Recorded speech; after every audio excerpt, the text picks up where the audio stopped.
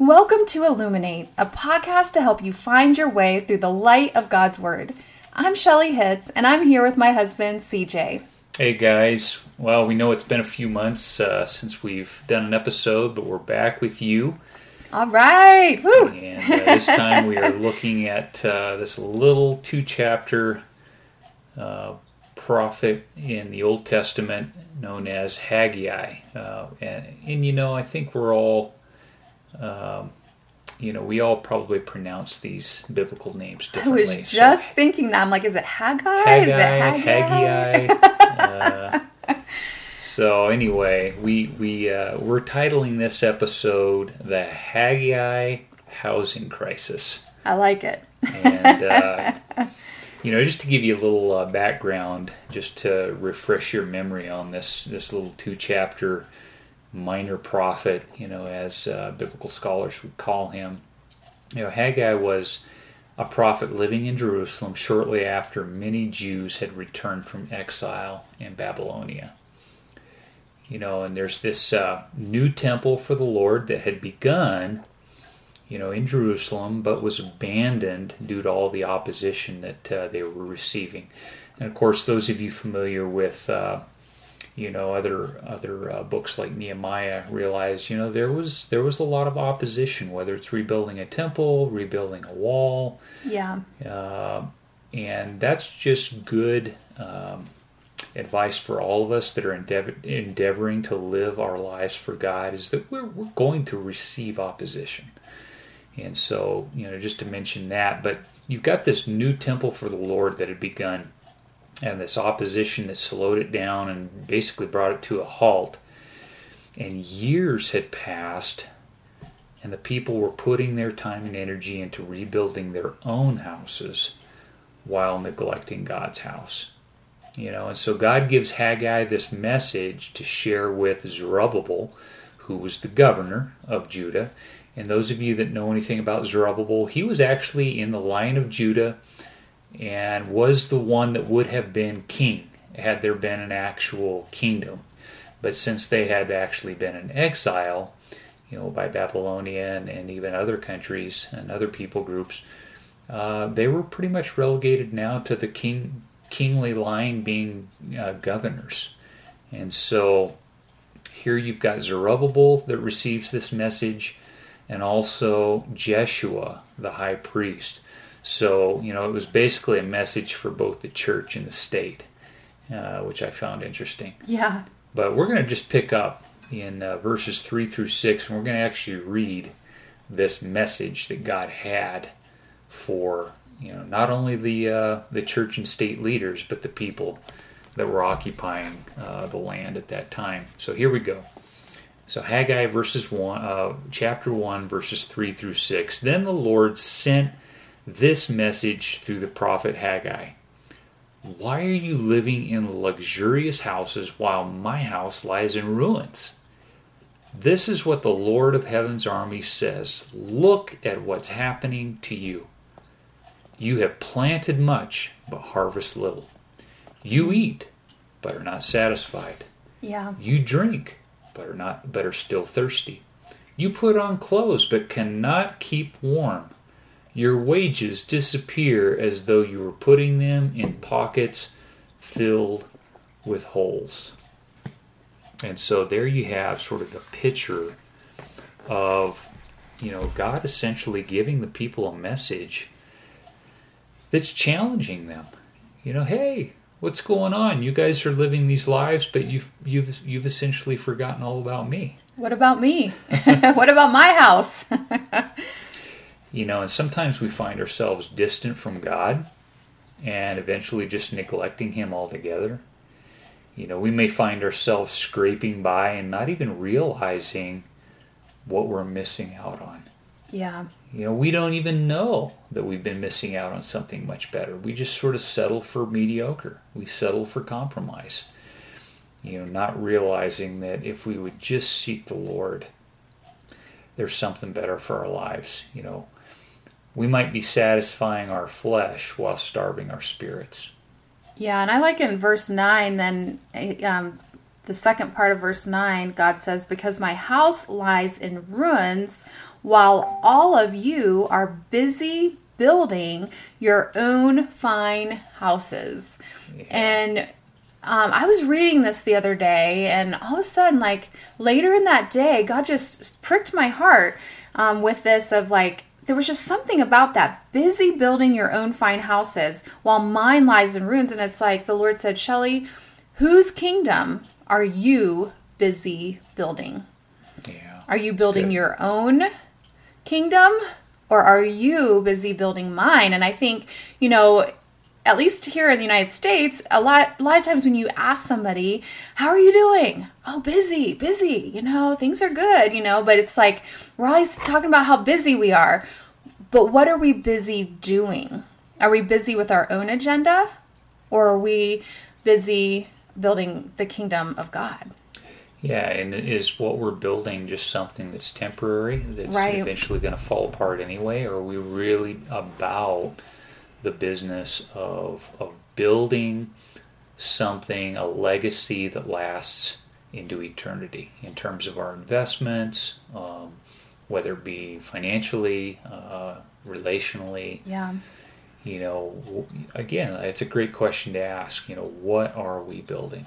And, you know, it makes me think about how sometimes we will be giving sacrifices for something that we will not reap the benefits. You know, like we want that satisfaction. We want to reap the benefits. And yet sometimes we will do things, you know, for the kingdom of God, and we will make sacrifices, and we will pave a way for something that we will never see in our lifetime. Yeah. Or we will not really truly be able to reap all the benefits of that in our lifetime.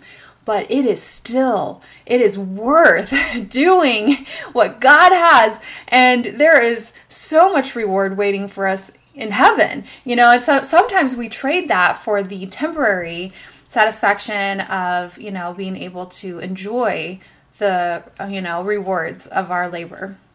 Yeah. Kind of reminds me of, you know, my days at Anderson University.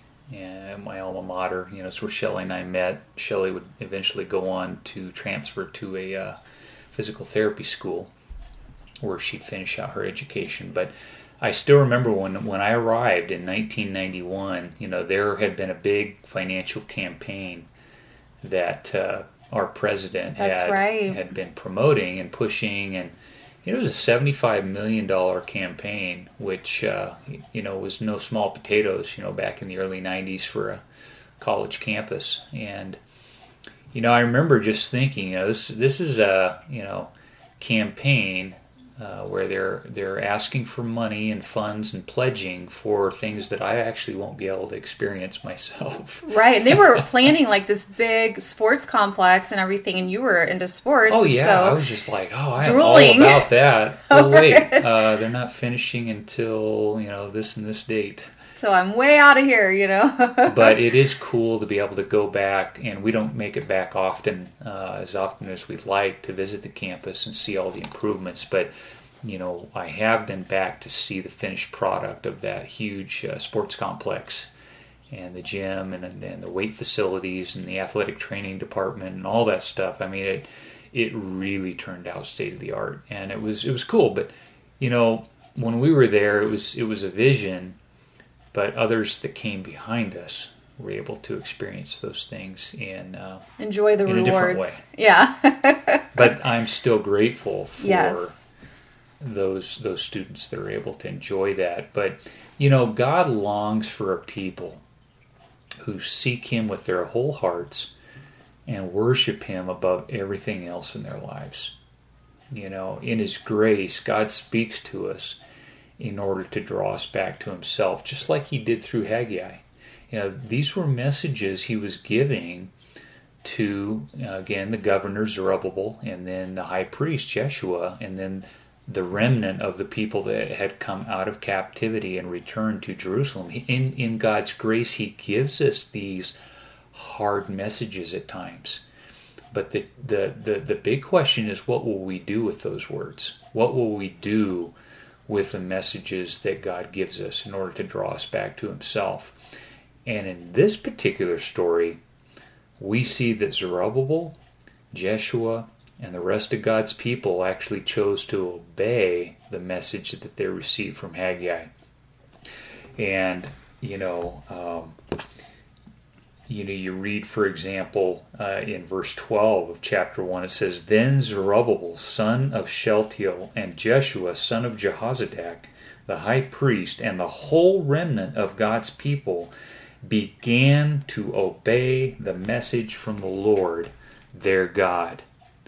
When they heard the words of the prophet Haggai, whom the Lord their God had sent, the people feared the Lord. And I should say they feared the Lord in a healthy way, the way we should fear our parents growing up. We should want to honor them and realize they are our providers. They are the ones that God has put in our lives to respect their authority. But in a much greater way, we fear the Lord as our ultimate provider. We fear the Lord in a way that leads us to draw close to Him in relationship, because we just don't want to hurt Him. We don't want to hurt our Creator, who wants just so, in every desperate way, wants relationship with His people, and He wants us to have soft hearts toward Him as well. Yeah, this is the part of the story, though, that I just want to get up and start cheering. It's like, yeah, way to go, guys. Yeah. Because so many times in these Old Testament stories, in the later, years of the prophets, it's like they just did not obey. And so this one moment, it was just like, yes, way to go. And I love, the Lord had a simple response after the people decided to obey. And this is what He said through Haggai. In verse 13, it says, Then Haggai, the Lord's messenger, gave the people this message from the Lord. I am with you. Yes, I love that. It's like the Lord just keeps reminding me as we, read through the Bible, and, it's like He responds to our obedience. And He responds to our prayers, but it's like He is with us. When we obey, it's like the presence of God is with us to do whatever He's called us to do. And I love that reminder. And I think verse 14 is probably my favorite of the whole, this whole little 2-chapter book. It says, So the Lord sparked the enthusiasm of Zerubbabel, son of Shealtiel, governor of Judah, and the enthusiasm of Jeshua, son of Jehozadak, the high priest. Yeah. And the enthusiasm of the whole remnant of God's people. They began to work on the house of their God, the Lord of heaven's armies, on September 21st of the 2nd year of King Darius's reign. It says, I love that. It says, So the Lord sparked the enthusiasm. Now, the Hebrew word for that enthusiasm is the word ur, U-W-R, which actually means to rouse oneself. That whole, phrase, spark the enthusiasm, it means to rouse oneself, awake, to stir up, to be excited. And it says the people got to work on the temple. Now, you need to realize that from the time they first heard the message, that was more of a challenging message from the Lord. Like, hey, what are you guys about? You building your own nice houses, but you're neglecting me. That was August 29th. 3 weeks later, and the people, it says, began the work on God's temple. They got right to work and didn't put it off any longer. And that should be our response. What are you hearing? What am I hearing from the Lord in a way of correction? And am I heeding that message? Am I getting right to work? Am I immediately setting about to say, okay, Lord, I repent. I'm sorry I haven't been putting you first in my life. I want that to change, and here's the steps that I'm going about to move forward with that. Yeah, I remember there was a time in my life, we were still living in Ohio at this time, and I just remember I just felt like I wasn't hearing from God at that time, and it was like, God, there's just silence. And I remember we went to a fundraising activity for a nonprofit, and I didn't expect God to speak so clearly to me there, but the speaker said, sometimes if you feel like you're not hearing from God, it might be because you haven't obeyed and done the last thing he told you to do. And I realized in that moment that God had prompted me to reach out to some people and ask their forgiveness, and I had not done it. I had not done that step of reconciliation, and so I was prompted into action, and within a few days, I was able to get a hold of all the people and talk to them, and there was just some amazing healing that happened. But it was stopping me, and there was a blockage there. And so sometimes when we don't obey immediately, it can stagnate us spiritually. And so you might even want to look back and just say, is there something that God did ask me or prompt me to do that I haven't done yet? Yeah. And so, when our hearts are in a place where we give God our best, His favor rests upon us in all we do.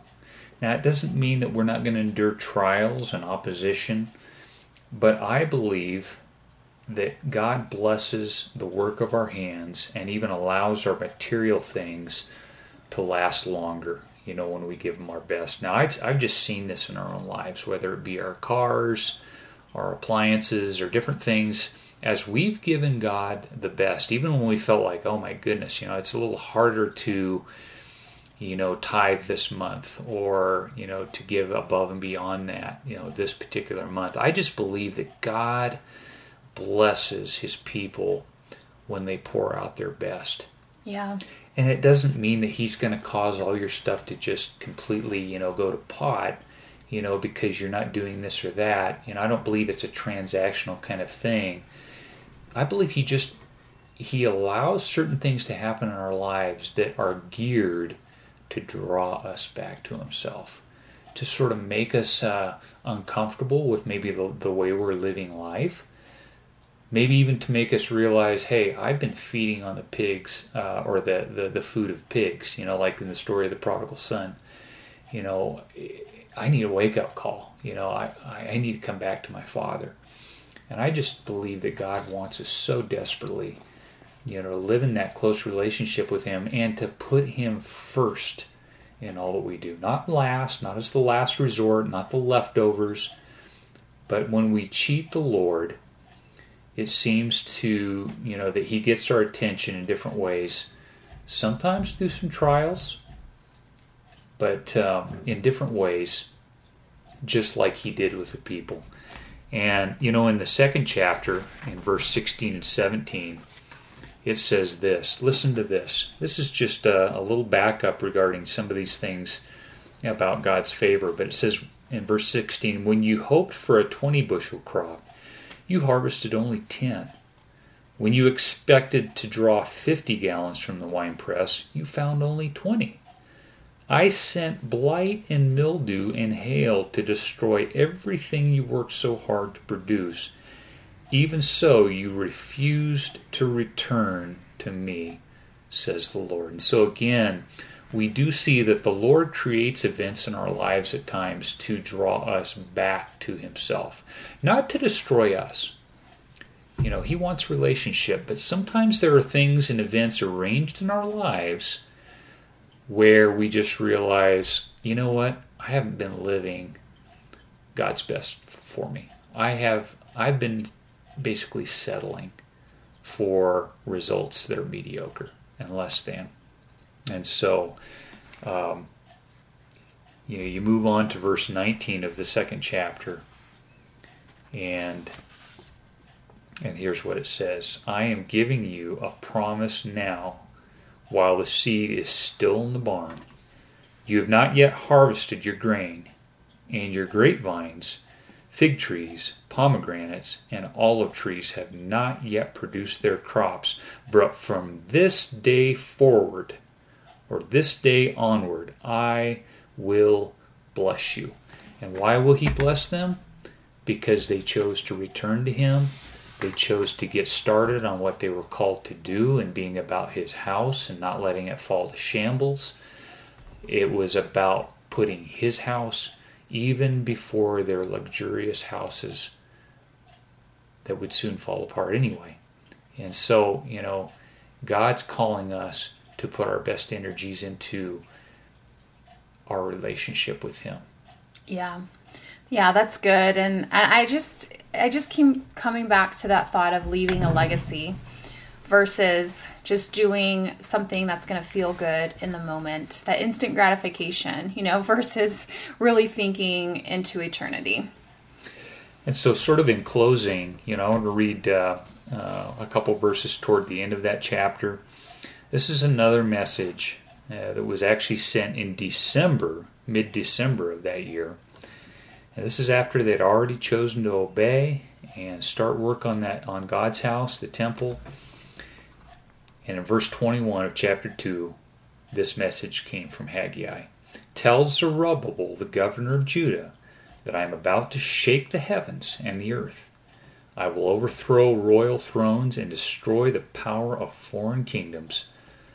I will overturn their chariots and riders. The horses will fall and their riders will kill each other. But when this happens, says the Lord of the heavens' armies, I will honor you, Zerubbabel, son of Shealtiel, my servant. I will make you like a signet ring on my finger, says the Lord, for I have chosen you. I, the Lord of heaven's armies, have spoken. And this shows us that the Lord even goes before us to fight our enemies.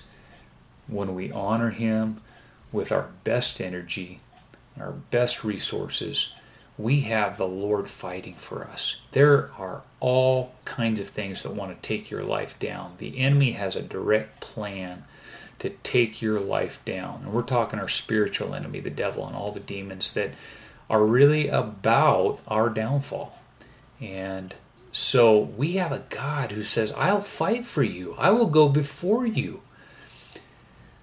But we can't call upon that God, when we choose to just sever that relationship. When we choose to live our own lives, it's hard to live in that relationship. And so God calls us back out of that mediocrity, out of that just settling to be defeated on every front by an enemy that wants to steal, kill, and destroy us. And that's our message for you today, is to say, hey, what is it in your life? What is it in my life that needs to change in order to rearrange priorities and set the Lord in His place where He needs to be in my life and allow Him to reign fully in my life? So let's go ahead and just close this episode in prayer. CJ, why don't you just close in prayer for us today? Lord, we just thank you so much for this little book of Haggai that you tucked toward the end of the Old Testament and gave us this message of, hey, guys, you're cheating me at the expense of building your own little earthly empire. And I just pray, Lord, that we would constantly be able to ask ourselves, am I putting God first in every area of my life? Am I giving God my best? Or am I just settling for a life of mediocrity by kind of putting God down on the list? Lord, I just pray that you would bring conviction where needed. But also, Lord, may we just feel your loving embrace as we return to you. And I just pray that our relationship with you would be intimate, would be close, and that we would be examples of people who live out our lives in close relationship with the God of this universe, who longs to show us His plans, who longs to take our lives further than they ever go on our own. And we just thank you for each and every one of our listeners. I just pray that you touch their lives powerfully. May your word impact everyone who's listening to this podcast. And may you work in different ways with different people. Whatever you want to do, Lord, may your Holy Spirit speak. And we ask this in Jesus' name. Amen. Amen. Well, thank you for listening today. If this episode has whet your appetite to read God's Word, we have a free gift for you. You can download CJ's ebook, Fuel for the Soul, for free at illuminateshow.com. Also, if this podcast has encouraged you in any way, could you leave us a review in iTunes? This helps others like you find the podcast. Let's live illuminated lives. This is the Illuminate Podcast.